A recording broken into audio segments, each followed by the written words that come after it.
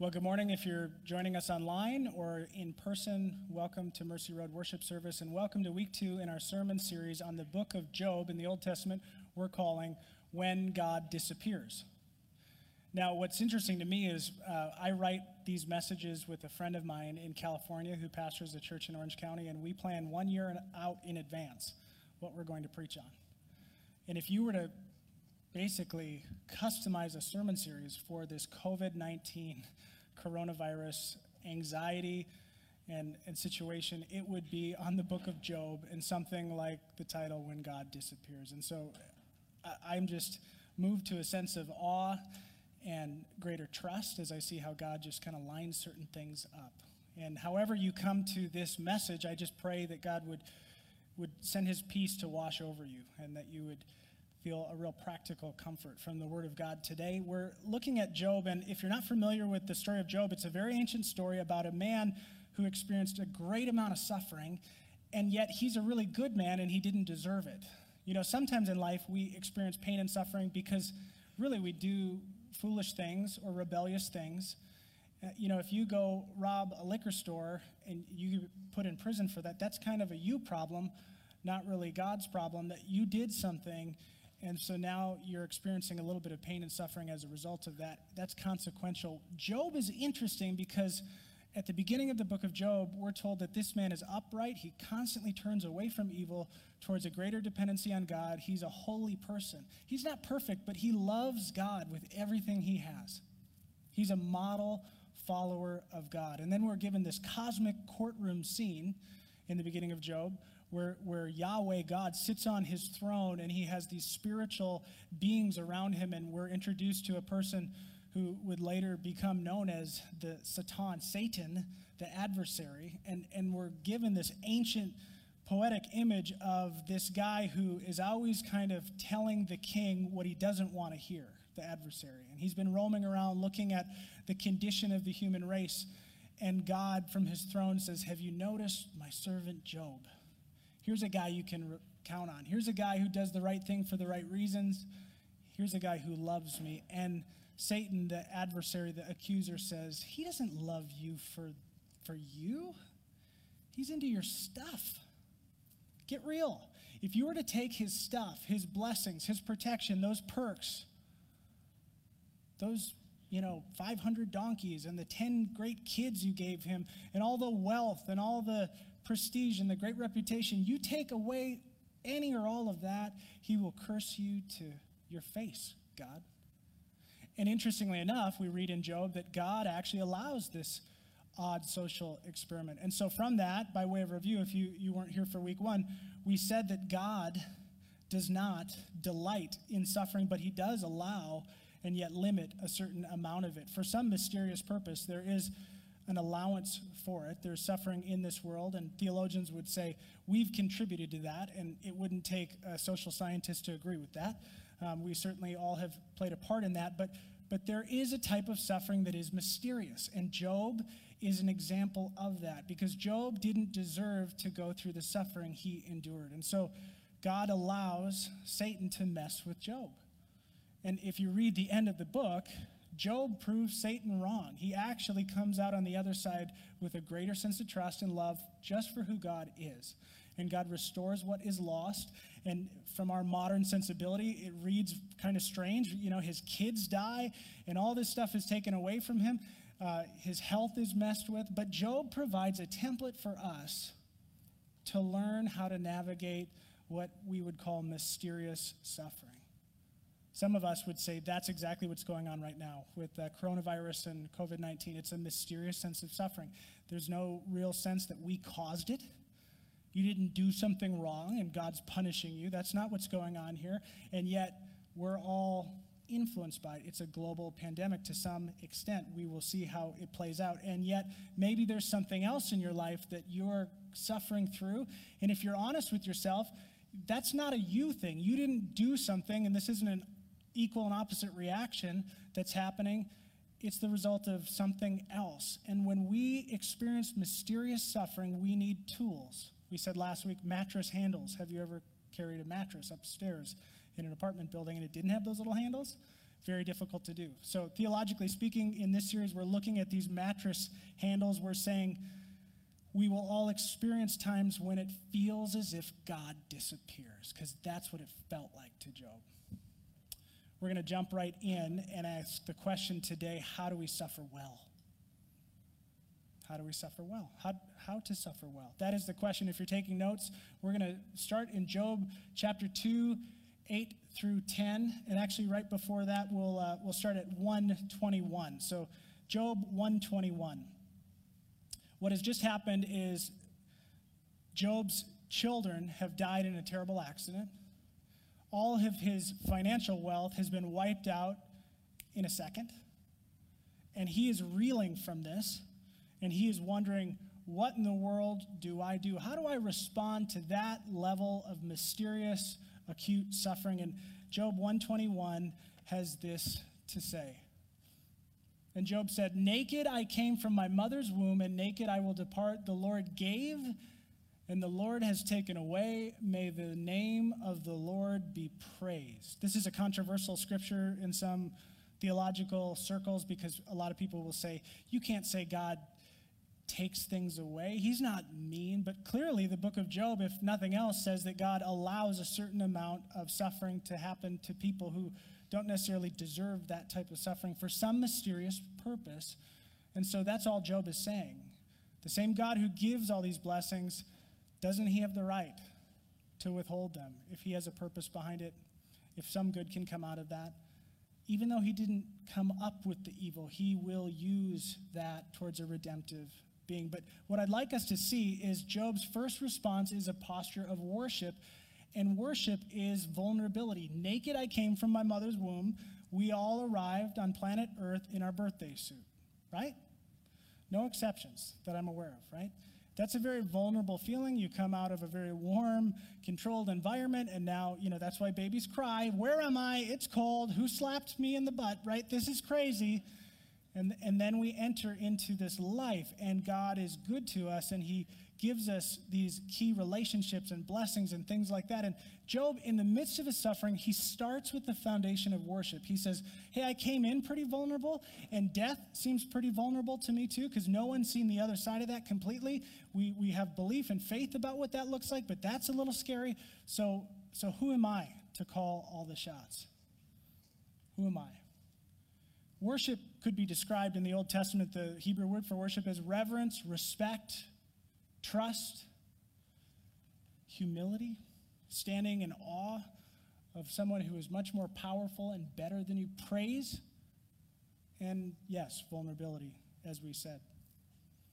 Why would Job respond with worship right away to that level of suffering? I think for a lot of modern folks, any of us who have been trained in psychology, we would say, ooh, this is verging on the point of denial.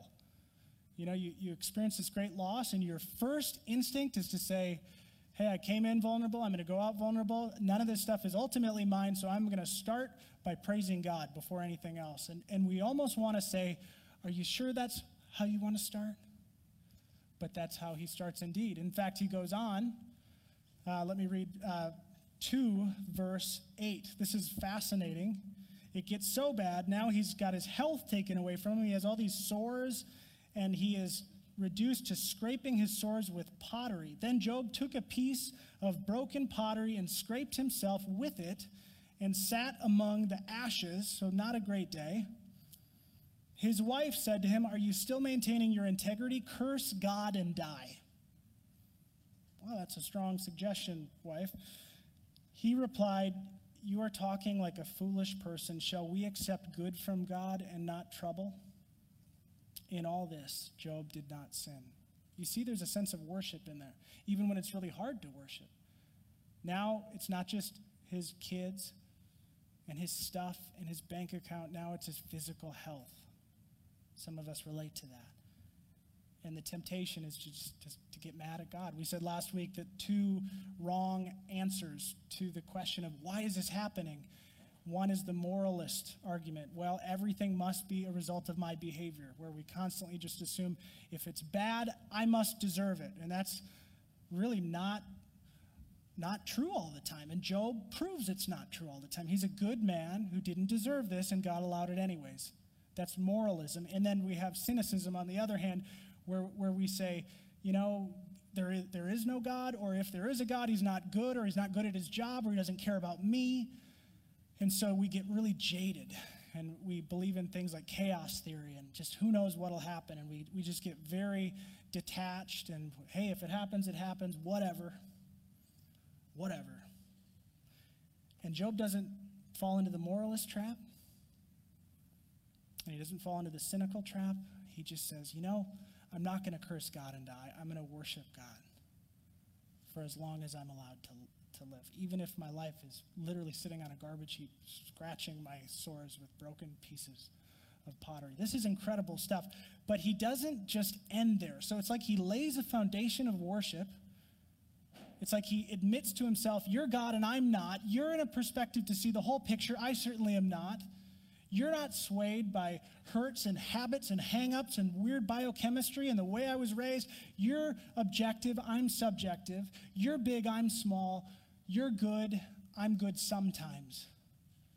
And so I'm going to trust you. And out of that, even though it's almost like intentional forcing, I'm going to worship you. I'm just going to revere and respect you and start there and then. I'm not going to end there. Secondly, what does he do? How do you suffer well according to Job? Well, you worship, but then you respond to this mysterious kind of suffering with honesty. What is honesty? We're better at this as Americans, right? Yelp. We're honest when things aren't great, the service isn't great. Well, it's outrage. It's admitting that we're anxious.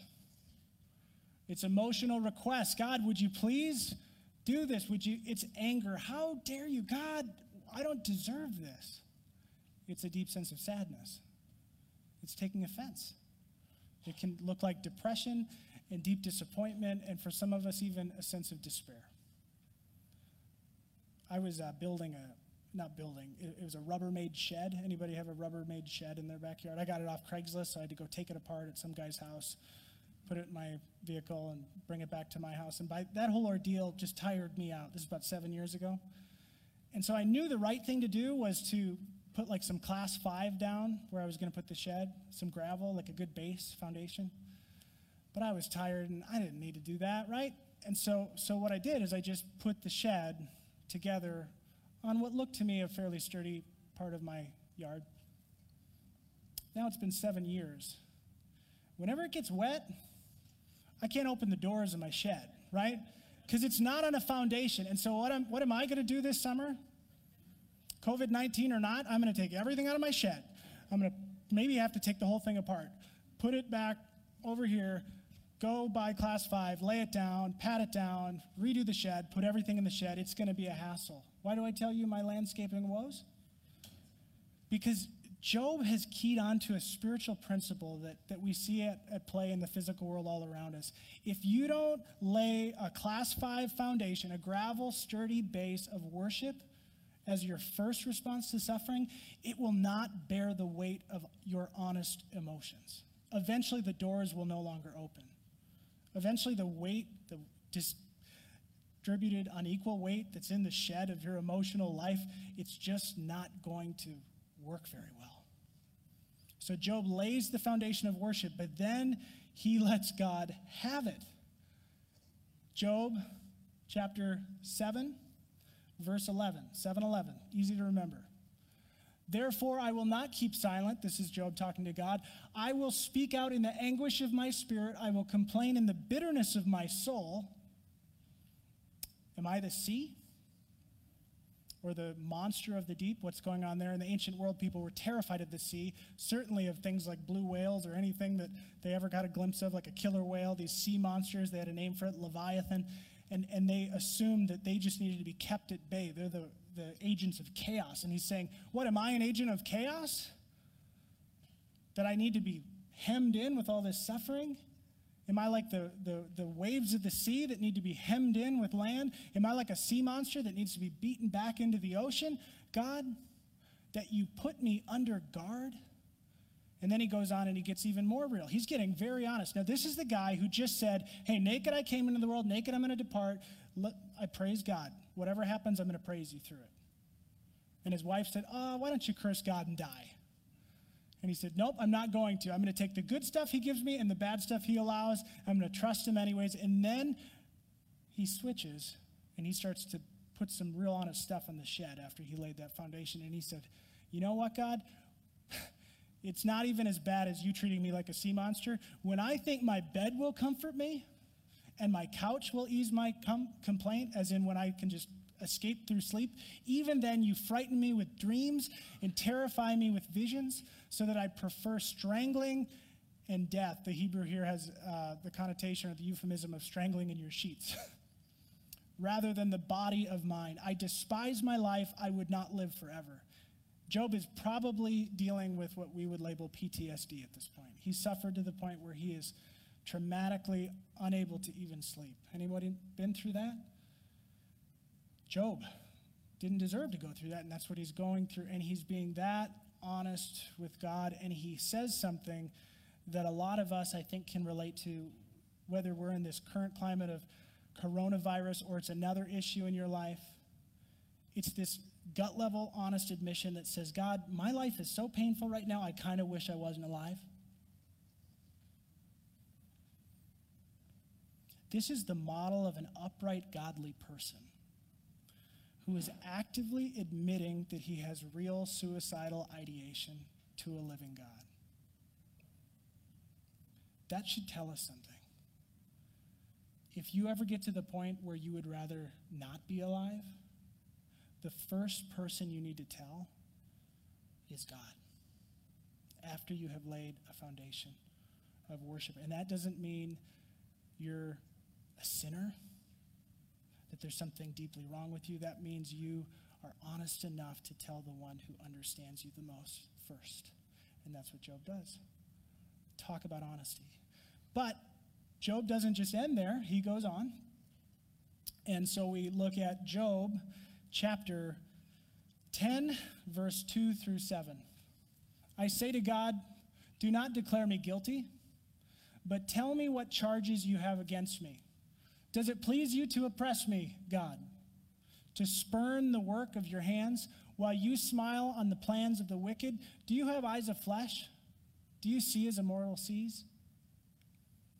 Are your days like those of a mortal, or your years like those of a strong man, that you must search out all my faults and probe my sin, though you know that I am not guilty, that no one can rescue me from your hand, though you know that I am not guilty and that no one can rescue me from your hand? Anytime they repeat like that in Hebrew, they don't have exclamation marks. It's called parallelism. It's emphatic. They're saying he really feels this. Do you hear what Job's saying? Do you see what he's saying? He is actually saying to God, this isn't fair, God. It's not fair. I didn't do anything to deserve this level of suffering. Some of you have had moments in your life, some of us, I'll include myself, where this is exactly how we felt, but we never were that honest with God. It kind of came out sideways. We told other people, maybe a best friend or a counselor, but we didn't dare say it to God. But that's really what Job is saying we have license to do. Job says, look, you're treating me like a sea monster. Like I need to be hemmed in. I don't know what this treatment is for. It's like you've disappeared and now you're just throwing lightning bolts at me. What's up, God? And now I can't even escape and sleep. I'm having nightmares about it, and I wish I wasn't even alive, but I'm not going to take my own life because I know that's not mine to take. And yet, let's keep going, God. This isn't fair, and it hurts. And how dare you? And I'm offended. And furthermore, and this might be Job's most honest objection, you don't get me, God. You don't know what it's like to be a human being. We're frail. We're limited. We're finite. We have temptations. And it's hard. You're God. Nothing is too hard for you. You don't have temptations. You don't get it. Kind of reminds you of the teenager. Mom, you don't get me. Well, I was 13 once too, but that was like 100 years ago. You didn't have a smartphone and TikTok. That's kind of what he's saying, right? There's a real whine in that tone, and yet it's honest, and yet God does not smite him for that or say, how dare you? Now, he will later on have a reckoning with Job where he gets pretty real, and he says, hey, Job, do you think the horse is cool? Where were you when I made the horse? Like, just have a little humility and listen to me. And that actually deepens Job's dependency and love for God. But we're not there yet. God is letting him vent. Is it possible that in this season of your life, God might be asking you to vent to him? To really get real. To let him have it. To say, God, you know, I've served you and I've loved you and it just doesn't seem fair. The shoe doesn't seem to fit. Why did I have to go through that? Why do I have to go through this now? Why me? Why her? Why this? Why not me? What about that? Job is presented as the best of us. But he is pictured also as the rest of us. He's a picture of who we all are, not in our uprightness, but in our ability and our license to be that real with God as long as we lay the foundation of worship before it. And it's a rhythm. It's worship, God. I trust you. I respect you. I revere you. And another thing, this isn't fair. And I've got nightmares. And it hurts. And where are you? Because it feels like you've disappeared. Then we go to Job 30. I cry out to you, God, but you do not answer. I stand up, but you merely look at me. You turn on me ruthlessly. With the might of your hand, you attack me. You snatch me up and drive me before the wind. You toss me about in the storm. I know you will bring me down to death in the place appointed for all the living. What's fascinating about this is Job will go on to switch posture back into worship and basically contradict what he's saying and say, and yet I know you've got me and you hold me in the palm of your hand and all that. And two things like that cannot be true at the same time. God can't be against you and bring you down to death and totally abandon you and not listening to you, but also in your corner and holding you. I mean, which is it, Job? And what are we to take from that? I think God allows us to be honest, not because in our honesty we're going to always say true things about how God works and how we work in relationship to God, but because in our honesty we're going to say true things about how we feel. And God cares about how you feel. Did you know that? He cares about how I feel. And sometimes, have you noticed, how we feel doesn't always line up with the facts of the situation. Facts are not always feelings. And a lot of us agree with that. And we say, yeah, facts aren't feelings. So never show your emotions and don't admit how you feel. That's not going to work for you. God says, no, no, no. Start with the reverence and the respect and the worship. Lay that foundation, and then bring all your feelings to me. Job, does it feel like I'm against you? You tell me that. Does it feel like I can't understand you because I'm not human? Let me have it. Job, does it feel like I'm not listening? I'm against you, and I'm not going to be there for you?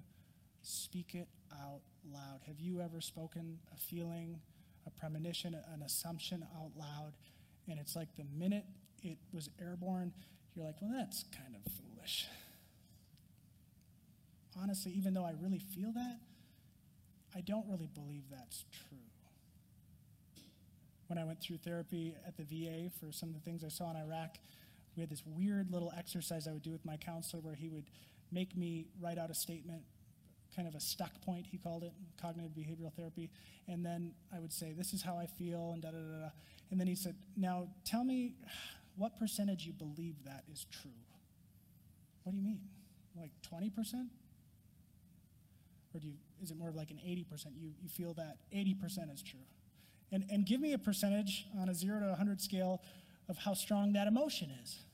So I'd have to say, well, it's 50% strong as an emotion, and it's about 5% true. And it forced me to calibrate the difference between what is real and what I'm feeling, and it taught me to appreciate how these things work together. And long before cognitive behavioral therapy was effective in our modern age, one of the most ancient scriptures in the entire Bible, the book of Job is among the oldest, tells us that God cares intimately about how we're feeling. And he says, start as a response to suffering with a foundation of worship and reverence, even if it's hard to do. And then from there, bring me everything you're feeling. You can tell me anything.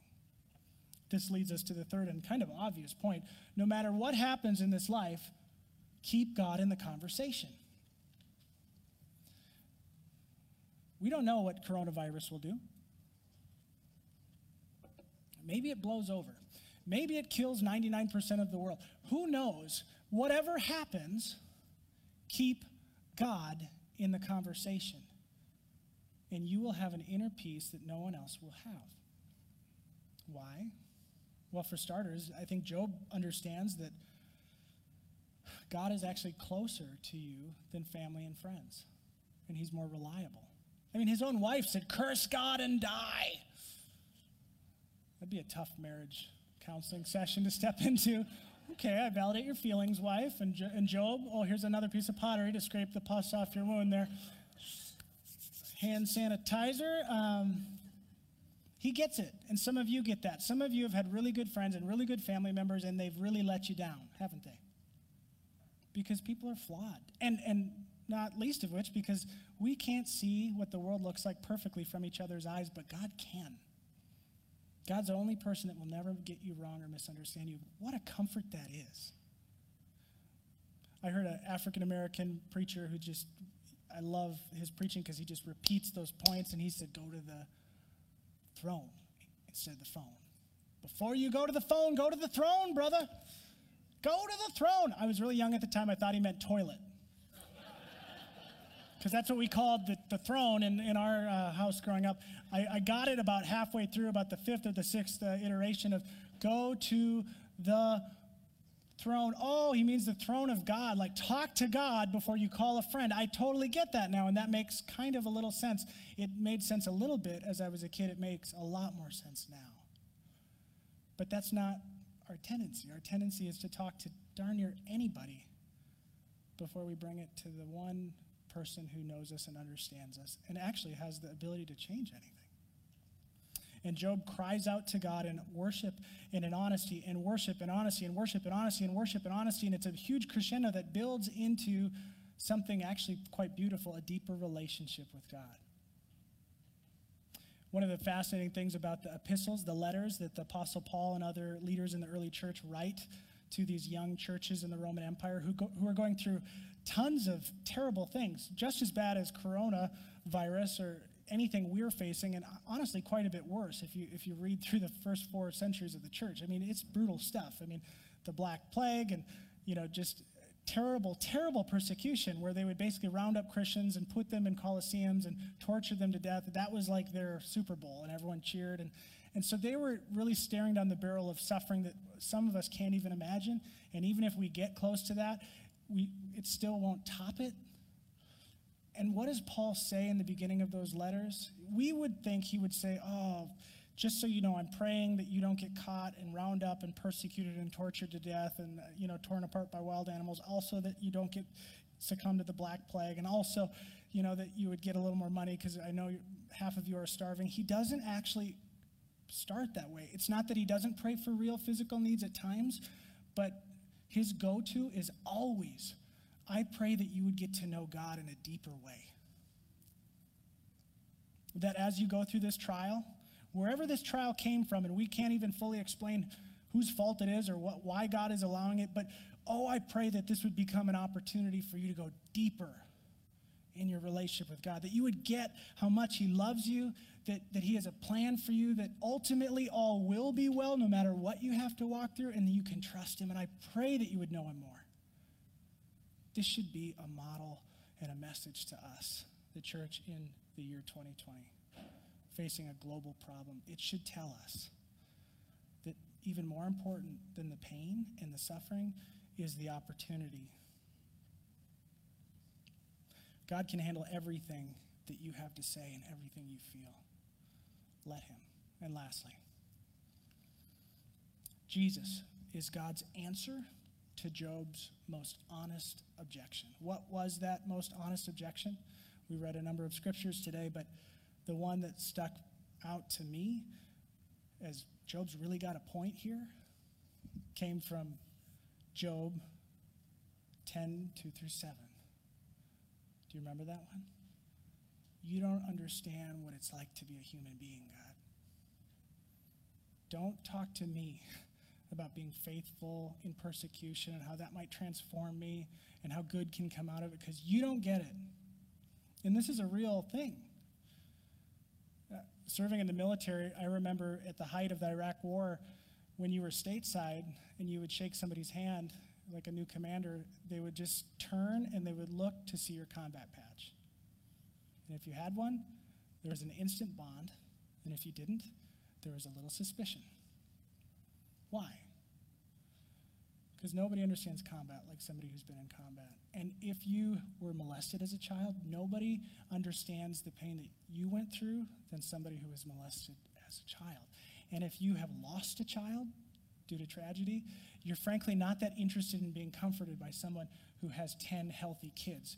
You're a little more interested in hanging out with somebody who has lost somebody. And we operate like this all the time because we kind of understand there are certain types of pain that unless you've walked a mile in my shoes, I don't really feel like you're going to comfort me to the depth that you could. And we see this played out in Job. He has his friends constantly trying to say nice things to him, and they're bumbling, and they're trying to be helpful, but they're kind of making it worse.